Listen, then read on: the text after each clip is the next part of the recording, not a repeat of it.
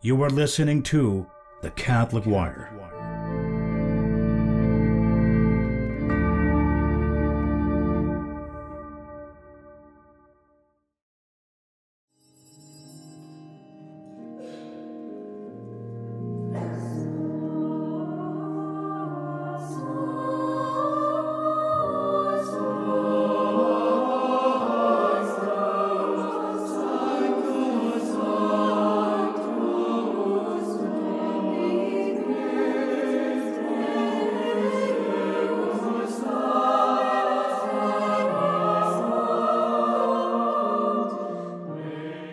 Hello and welcome to another episode of The Spiritual Life. This is your host, Father Carlos Cepeda, and you're listening to The Catholic Wire.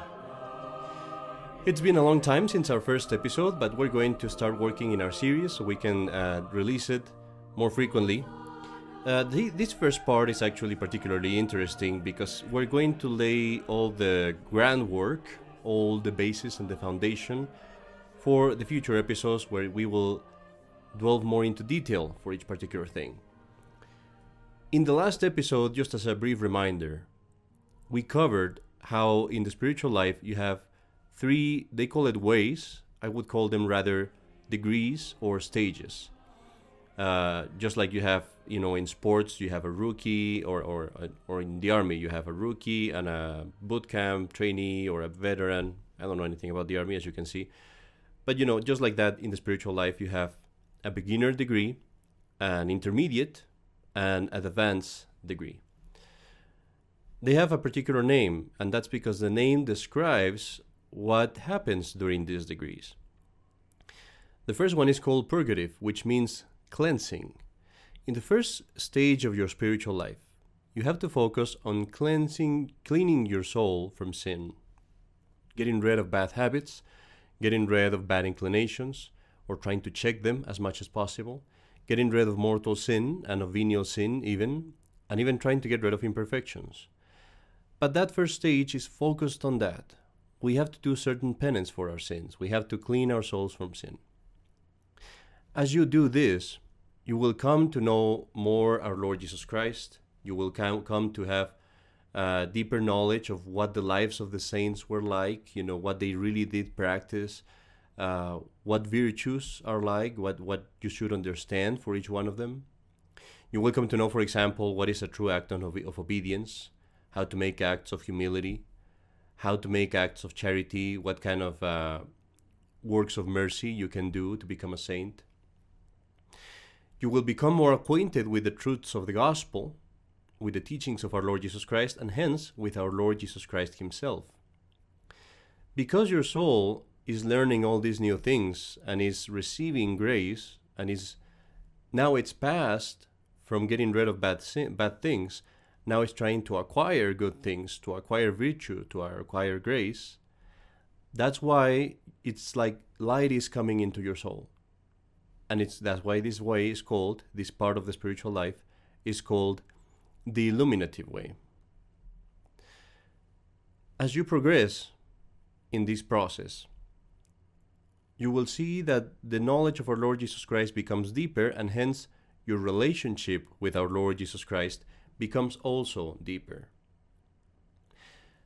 There begins to be more of a commitment from your part, and also from our Lord Jesus Christ.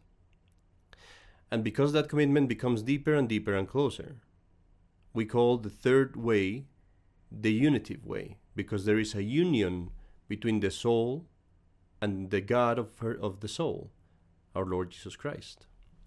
There is a deeper knowledge of the Most Holy Trinity. This union is manifested in the depth of your surrender to our Lord Jesus Christ, how much you give yourself to him and how much he gives himself to you. Now, in this unitive way, there can be graces that are far beyond what we read in most books, graces that are quite of a great magnitude. One of these graces is what they call the spiritual matrimony. And what that means is that the soul becomes so much given to God, and God gives himself so much to the soul, that God gives to the soul the grace of never being separated from God again. He basically gives the soul the grace of never committing sin again. And this is called a spiritual matrimony because it is as if God and the soul were united from that moment on, even from this earth, until she gets to heaven or he gets to heaven. This is a very rare grace. Not even all the saints reached all this grace. Some of them did not. But it's a grace that we ought to aspire for. It's a beautiful thing, and it is attainable for many people if we are faithful to the graces that God gives us. Now, that's kind of what we covered in the last episode. In these next 2 episodes, I do want to cover, first of all, the practices that you need to do on a daily basis, or mostly daily basis, in order to keep a healthy spiritual life. Just like in your physical life, you would need to do certain activities, regardless of where you are, regardless of whether if you're fit or you're fat, you would still need to do the same things if you want to be healthy. You would need to eat well, you would need to exercise, you would need to go to sleep. In the same way, in the spiritual life, there are certain practices that regardless of where you are, you need to do if you want to remain healthy. That we will cover in the next episode. In this episode, I want to cover the general dispositions that you need to have in order for those practices to actually render fruit. Many times it happens that a person engages in the spiritual life. They try to start some devotions, they try to start meditation, they try to start maybe doing some mental prayer and reading, all those things, and they get discouraged, it gets too hard, and they cannot persevere. They find it too difficult to not be distracted. They find it too difficult sometimes to read, and so forth and so forth. And the reason why they find it difficult is because they don't have the proper dispositions. Picture, if you will, your soul as the ground, like someone just gave you a big property. And they tell you, well, you're going to plant all these trees and fruits and vegetables in this property. Those would be the virtues that you want to practice. But the thing is, if you want those things to succeed, you need to prepare the soil. You need to get rid of the plants. You need to make sure that there is water. You need to make sure that there is depth, that there are no rocks, so forth and so forth. What we are going to discuss today are the dispositions that you need to have for your spiritual life to be successful. Now, the first one of these dispositions is what we call recollection. I will call it simply the renunciation of the world. And what that means is to put away from our lives all things that are vain, useless, unnecessary, distracting. The word recollection itself means to recollect is to gather back, to keep, to bring back to yourself. When you give yourself to useless entertainments, to things that are just distractions, such as, for example, YouTube videos, social media, reading the news or listening to the news more often than you really need to, and things of the same sort, conversations about other people, all that kind of stuff is like you're taking the assets of your soul, you're taking your powers, your imagination, your will, your sight, your hearing, and you're just dispersing them through the world. You are just throwing them all over the place. You're throwing them in each one of those distractions. They're all dispersed. This disposition means you have to gather all those things. Don't waste them anymore in the world. Think of your thoughts, your words, your actions as investments. All of these things are things that you can invest either in the world or God. Right now, we have a lot of our stocks in the world. We invest a lot of these things, a lot of our resources, our inner resources. We invest them in the world. We gain no profit from that. What I'm saying here is to take all those things away from the world and invest them now in God. That's recollection. You're taking all that time that you were giving to all those things, and you're going to invest it to put it in God. We will cover this in another episode to speak about it more in detail. There's a whole book written about this, actually. in the 16th century. But for now, we will just leave it at that. Let's try to at least remove all the things that are vain, unnecessary, and distracting. To this, there is a balance. The Holy Ghost is going to guide you little by little to see what things you need to get away from. When you see that you go to prayer, when you see that you go to read, and you find it difficult, and there will be something else in your mind, well, a lot of times you will see that something else was not necessary, and that is maybe the thing that you need to give away.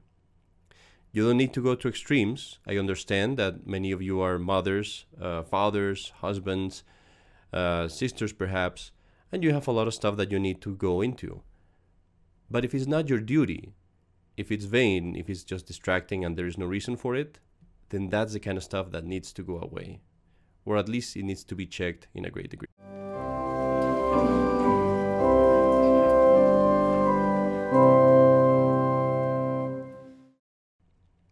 Now, before we continue with the show today, I had forgotten to give us the quote from the saints for today, and that would be a quote from St. Ignatius of Loyola. And it says, "Teach us to give and not count the cost." Now, St. Ignatius of Loyola, you remember, was a soldier when he first began his conversion. And so he brought a lot of the mindset of the soldier. He wanted to be a soldier such that he would gain a lot of glory in the world. He wanted to be the greatest soldier in the kingdom. He was ambitious. And when he converted, he brought a lot of that ambition now to the spiritual side. He wanted to be as holy as St. Francis. He wanted to do all the things that St. Dominic did, all the things that St. Bernard did. He basically said, all the things that the saint did, that's what I want to do to reach the place that they reached. So at first, his mindset was that, his own glory. Little by little, as he started his conversion, he started switching that mindset rather to God's glory, to aim everything at the greater glory of God, which became his motto, all for the greater glory of God. Now, this quote is beautiful. He says, "Teach us to give and not to count the cost." And what he means by that is he's telling God, teach me to do your will, regardless of how much sacrifices it might cost me, regardless of what I have to give away, regardless of any inconvenience that there might be for me. Teach me to do only your will. That's what St. Ignatius is telling us today in the quote of the saints. Now back to our show. The second disposition that we need to have is what I would call a spirit of fidelity to our duties, the duties of state. Now, what are the duties of state? Those are the obligations that you have according to the vocation, the place where God has put you. Now, this is, I would say, one of the main means of sanctification. If I had to give a priority and say which one of these is more important, I would definitely say duties of state goes first. And that's because, as we will see, it is through the duties of state that God leads us to practice virtue and to get rid of sin. I'll explain why in a moment. The duties of state are going to be different according to your place in life. You know this, if you're a mother, you will have different duties than if you're a father, or if you're a priest or a sister. But you have duties to different degrees and different levels. You have duties as a friend, you have duties to your country, you have duties to your family, you have duties to your parish, and so forth. Now, a problem happens here because a lot of times we're not informed of the duties of our state. Many parents, for example, become parents and they have seen other people parenting and they think that they know how to parent. I don't think anybody thinks that at the first baby. But you kind of think that you don't really need to study that. But actually, you have to remember this. We're living in a world that has forgotten Catholic culture and Catholic upbringing. We're living in a world that has lost the faith. So most of the people that you see outside are not going to give you the full picture, not even close sometimes, to what a true Catholic parenting should look like. And so you actually need to go back and study. What did the church teach? What did the saints do? What was the way in which parents, Catholic parents, were training their children when things were going properly in the world. You need to study the duties of your state. I won't go into that in a lot of detail. We will cover that in other episodes. But I do want to say a couple things about this. I was saying that I was going to explain why they're so important. The first thing is, if they're going to produce the effect that they have to produce, you have to be, according to your duties of state, you have to be regular and persevering with them. What that means is that you have to do them all the time, whenever you're required to. Because that's only when you practice your duties of state, at the moments when it becomes difficult, at the moments when it's annoying, when it's perhaps tiring, that's when you really grow in virtue. So it's fundamental that you practice them faithfully. I'll give you an example of this. It's a short story. One time I was going on my mission, 7 hours away, and as I was walking out of the church, I find these little weights. They're 5-pound weights. And I think to myself, I'm driving for 7 hours, not doing really anything, maybe listening to stuff. Might as well do something physical. I take the weights with me. And as I'm driving, I'm trying to do some weights. Now, let's not discuss the safety of that. That's not the point here. What's interesting is I had a priest friend of mine that came into the car with me, and he looks at me and he looks at the weights, and then he starts laughing. And he says, these are 5-pound weights. You might as well just be lifting your arm up and down. You'll be doing the same thing. Imagine that you're trying to do weights, and that you're doing 5-pound weights. And then when someone gives you 10-pound or 15-pound or 20, you say, oh, that's too heavy. I don't want to do that. It's too hard. Well, you would never gain muscle. The same thing happens in your spiritual life. If you stop practicing your duties when they're difficult and burdensome, then you will never gain spiritual muscle. So you have to be persevering with them. Remember that one of the main goals of our spiritual life is to gain virtue, not for ourselves, as St. Ignatius at the first, but rather for God. We gain virtue to become more pleasing to God, but that is our main goal in the spiritual life, because one of the virtues is precisely charity, love of God. So everything in our life must be aimed at improving in the practice of virtue. Now, another thing that should be mentioned is that you should be honest. Regarding your duties of state, there can be two extremes. One is to be too lazy, and the other one is to be a workaholic. You have to be honest and see where are you at. If you're more of a lazy person, that you know that you have to lean more to working more than you would usually. You have to lean more to forcing yourself to work. If you're more of a workaholic, then you'll have to force yourself rather to control yourself, to limit yourself to what is really your duty, and then give the rest of the time to your spiritual practices, to your works of mercy, to whatever else is profitable for your spiritual life. I will say one last thing, and this will end this other section, and that is, don't feel bad if your duties of state hinder you from some spiritual practices. This is something I will always insist on. I said at the beginning that the duties of state take precedence over everything else. And that is because if, for some reason, you stop doing something else because of your duties, God will supply, because your duties are God's will. I'll give you an example. Imagine that you are a mother, and you're craving for those moments of meditation where you finally get to have peace and talk to God. And as soon as you kneel down and everything is quiet around you and the lights go off and you're finally getting into this mystical moment where you start raising up from the air, and then suddenly, one of the children is crying and someone, slaps someone else, and it's like, you really don't want that right now. Well, come down from the air, get down on the floor, go and take care of that baby or that child, because that's how God is sanctifying you. That's what you need right now, your duties of state. And whatever you're losing in not meditating, God will supply. This show is not just for women. Imagine that you're a man and that you're finally getting back home, you're really tired, and you say to yourself, you know what? I'm going to read, I'm going to do my spiritual reading because I have to. And as soon as you sit down in the couch, and you start reading.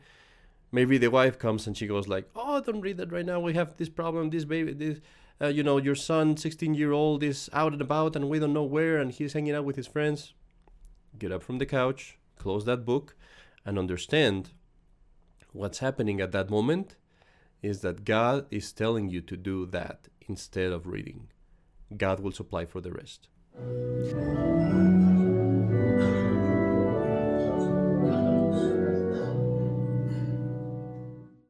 Now it's time for our stories of the saints, and we're going to talk today about Saint Teresa of Avila, who I have over there in the bookshelf.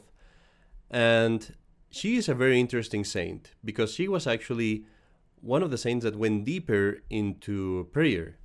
At the beginning of the show, I was talking about some saints that got the grace of spiritual matrimony, where God unites himself to them in such a way that they can sin no more. That actually happened to Saint Teresa of Avila. And she writes about this in her book. Now, Saint Teresa of Avila, I was saying, is a very interesting saint because she wasn't always like that. When she went to the convent was a very dissipated one. It was a convent with some worldliness. And one of the practices that they had was that the nuns would be allowed to go into the locutorio, like the talking parlor, you could say. I'm not sure if that's the proper translation. And in there, they would meet with people from the world and talk about, quote-unquote, spiritual things. Saint Teresa of Avila did this a lot. Now, she says herself she had no bad intention. She actually was trying to do spiritual profit to the people that talked to her.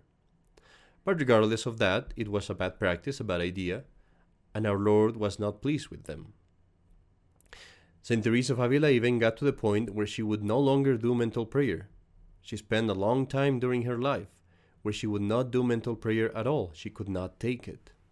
She says that even at one point, she would go to prayer and she would be counting the ticks of the clock until it was over. So hard was it for her. What changed things was that one day she was talking to one of these persons, and as they were talking, they saw a toad on the distance, but this was not a regular toad. It was way bigger than any normal toad and very monstrous, and it started jumping towards them in a very scary manner. Obviously, this was a representation of the devil, or rather, of the vanity of what they were doing. Saint Teresa took that as a sign from God, and she told the persons that were seeing her that she was not going to see them anymore. And after that, she started taking her life together, recollecting again, and trying to get back to mental prayer. And to get to the point where we know now that she is one of the greatest teachers of prayer in the church. Now, something that is notable about this story is that you would think, well, that's not such a big deal what she was doing. Well, at one point, our Lord revealed to her the place in hell that she would have taken had she not stopped the practice that she was doing. Now, this goes to show simply that we can always go back to take our life and to recollect again and come back to mental prayer and to try to be more devoted. That is the whole point of what we're trying to do in this show. We have two more things to cover, and one of them is actually very important for anyone who is really getting into the spiritual life, and is what I would call the spirit of obedience to the church, or you could also consider it as spiritual direction. Now, what this means is that in your spiritual life, you should not be guided by your own lights, by your own decisions, your own whims. The Bible says that he who has himself for a teacher has a fool for a teacher. In the spiritual life, this is so much more so. Our Lord has given us, the church, an obedience to his representatives as a sure means to know his will. That is how we come to know God's will, through God's representatives. If you listen to yourself, no matter how wise you might be, you always run the risk of making mistakes. If you listen to lawful representatives of God in this earth, you never run the risk of making a mistake, as long as what they're telling you to do is obviously good and not sinful. Now, what is a spiritual director? This is an episode that we're going to cover, actually, because there's a lot to say about this. But the point to be made is that a spiritual director in the spiritual life is meant to keep track on you, to make sure that you persevere in your good resolutions. He's simply a person that is kind of like in a toll. On the road, you're going on the highway, and there's a person in the toll, and they check on you. That's kind of what the spiritual director is. He is someone that is supposed to keep track on you.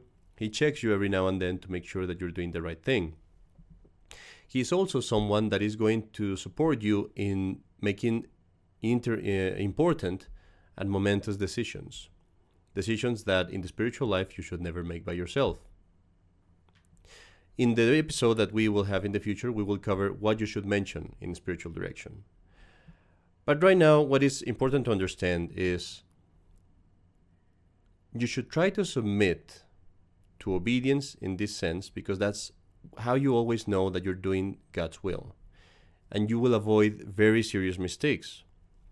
In the spiritual life, there is the risk of going one extreme or the other. You can go very lax, which is what most people do, but also the devil sometimes will tempt you to go in a very strict mode, to go to an extreme.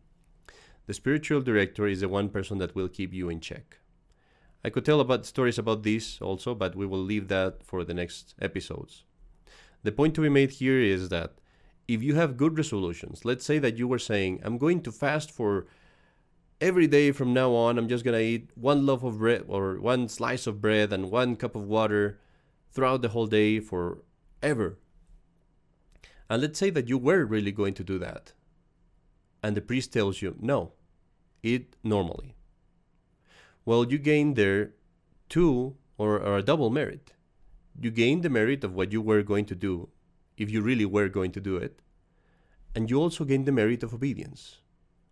So you can never go wrong if you obey, again, in lawful and good things. When it comes to the spiritual director, there is something that we will mention, and I do want to mention here. You do have to choose the priest. If you have a choice, as we will say later on, a lot of times you don't. But if you do have a choice, you should try to choose the priest that is going to direct you. Many times God will send him to you. Other times you might have to go and look for him. And Saint Teresa would speak of two qualities that you want to see in the priest. He should be learned and he should be holy. I will say here instead of holy that he should be in good standing. Why do I say that? Because it's not our place to judge which priest is holier than the other. We really don't know those things. But if you know that the priest is in good standing, if you know that he has good reputation, that he is taken as a prudent counselor, then you know that's a priest in good standing. And St. Teresa mentions learned, I should say. That rules me out. And she mentions that because she suffered a lot from people who were ignorant but thought that they knew. She suffered from this for 20 years. It's important to go to a priest that knows his moral theology, that knows what kind of stuff happens in prayer sometimes, that knows how to deal with such things in a prudent fashion. Now, I would presume, certainly with good foundation, that all the priests that we recommend here in the Catholic Wire, which is basically all the priests of our congregation and of other congregations, are good priests and would be fitting for this. But as a person that is going to be directed, you do have the right to sometimes notice those things and say, well, this is a priest that maybe is shooting from the hip, that is telling me stuff that other good priests are contradicting. He's telling me stuff that I found in books, teachings that are contrary to what he says. So things like that. We should never be disrespectful. We should never be irreverent with priests. But spiritual direction is something that takes a lot more consideration and it's a lot more personal. And so there one has the right to actually choose, okay, this is a good priest, they're all good priests. Maybe this one is not as informed as I could use the help of someone else, so I will go with this other priest that is more informed, without any disrespect, without any irreverence, without any judging. Saint Teresa would say even that she preferred a learned priest rather than a holy one who would not be learned.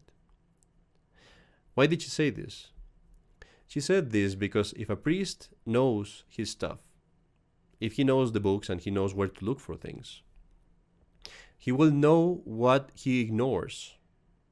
He will know when to say, this is not something that I'm acquainted with. This is not something that I'm prepared to do. He will know how to direct you to someone else.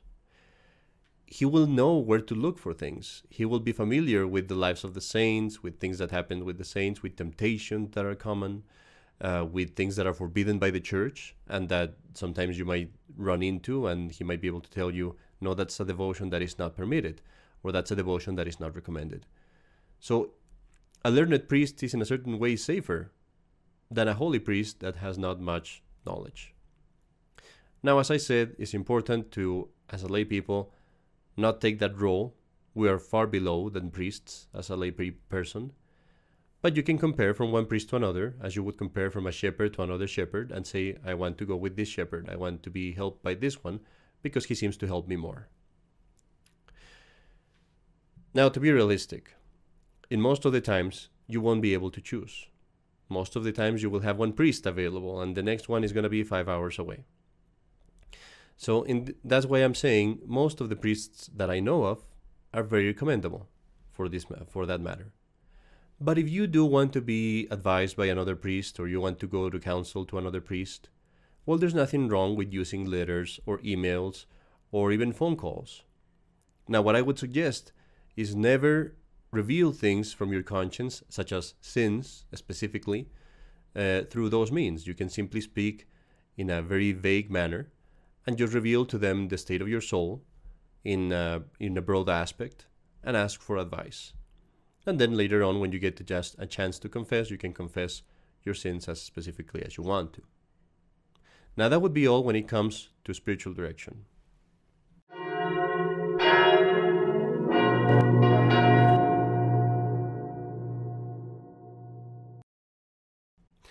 Now it's time to go to our quote from the Gospel before we continue with our episode. And today's quote from the Gospel is taken from St. Luke. We're in chapter 9, and the quote is verse 24. Our Lord is talking to his disciples, and he says to them, "For whosoever will save his life shall lose it. For he that shall lose his life for my sake shall save it." Again, whosoever will save his life shall lose it. For he that shall lose his life for my sake shall save it. What our Lord means to say there is precisely going back to this topic of recollection. Our Lord is saying, he who decides to renounce these things of his life that he enjoys very much, but he decides to renounce them for my sake, to be with me, to keep me company, to come closer to me, he will gain true life. He will gain eternal life. He will come to the true life of grace. But if someone wants to keep his life here on this world as he knows it, if someone wants to keep his desires, his whims, his entertainments, all his vain attractions, he will lose that, and he will also lose his soul. He will lose eternal life, the life of grace. That is our quote from the Gospel today. Again, is from St. Luke chapter 9, verse 24. Whosoever will save his life shall lose it. For he that shall lose his life for my sake shall save it. Now, to go to the last point of today's episode, the schedule or a rule of life. This is very important. For the dispositions of our spiritual life, we're saying that these are things that are necessary for us to be able to profit from our spiritual practices. It is fundamental that you have a certain order in your life, because otherwise you won't be able to persevere. So, for example, if you want to persevere in reading good books, if you don't have order in your life, it will be very hard for you to make time every day to read those books. You need to have a certain time frame, a certain schedule. And this will also lead you to have goals, to have a view of why you're doing this and where you want to go. Your life so far is being imagined that you're running down the hill. You're running down a very steep hill, and as you keep running and running, it keeps getting faster and faster, and you are kind of losing the sense of, where am I going? Why am I doing this? What I'm asking you to do right now is stop, make an effort and stop, look around and say, where do I want to go from here? Where am I aiming at? Do I want to be a perfect wife? And how do I want to be a perfect wife? Do I want to be a holy husband? And what does that mean exactly? What do I have to get out of my life? What do I have to bring in? Do I want to be a holy priest or a holy sister? Based on those things, you will come to have a set of priorities. And you will come to say, okay, this is more important than that. So these things have to be scheduled. They have to be in my day. No matter what, I have to do them.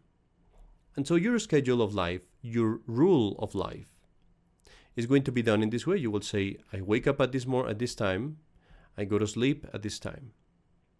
When I wake up, these are my priorities. I have to do these things.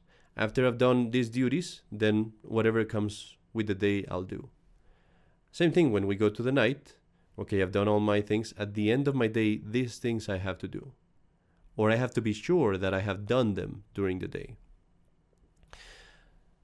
If you try to set up a schedule that is super exact, where you say, okay, I'm going to take this, this hour for this, and then 5:45 for that, and then 6:47 for this, and then 5:33 to do this and that, that's quite probably not going to happen. It's important to be realistic.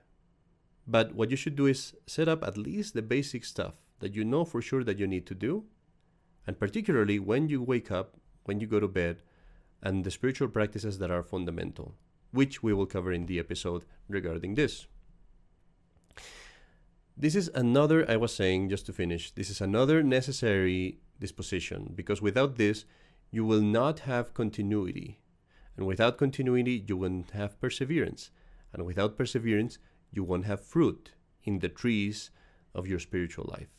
If you have a tree or a vegetable garden, and you water them one day a lot, and then the next day nothing, and then another day you soak the whole thing, and then for 3 days you don't water it, those plants are going to die. You won't get any fruit from that. The same goes for your spiritual life. And for that, as I was saying, it's super important to have a schedule. Now, these are all the basic dispositions that you need to have in order to advance in your spiritual life. As I said, we will cover each one of them in more detail later on. In the next episode, we're going to cover the basic practices that you have to have in your spiritual life. We'll see you then. God bless you, and thank you for listening to the Catholic Wire.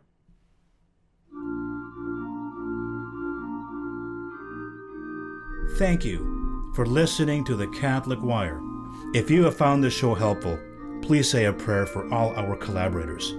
Don't forget to subscribe to our channels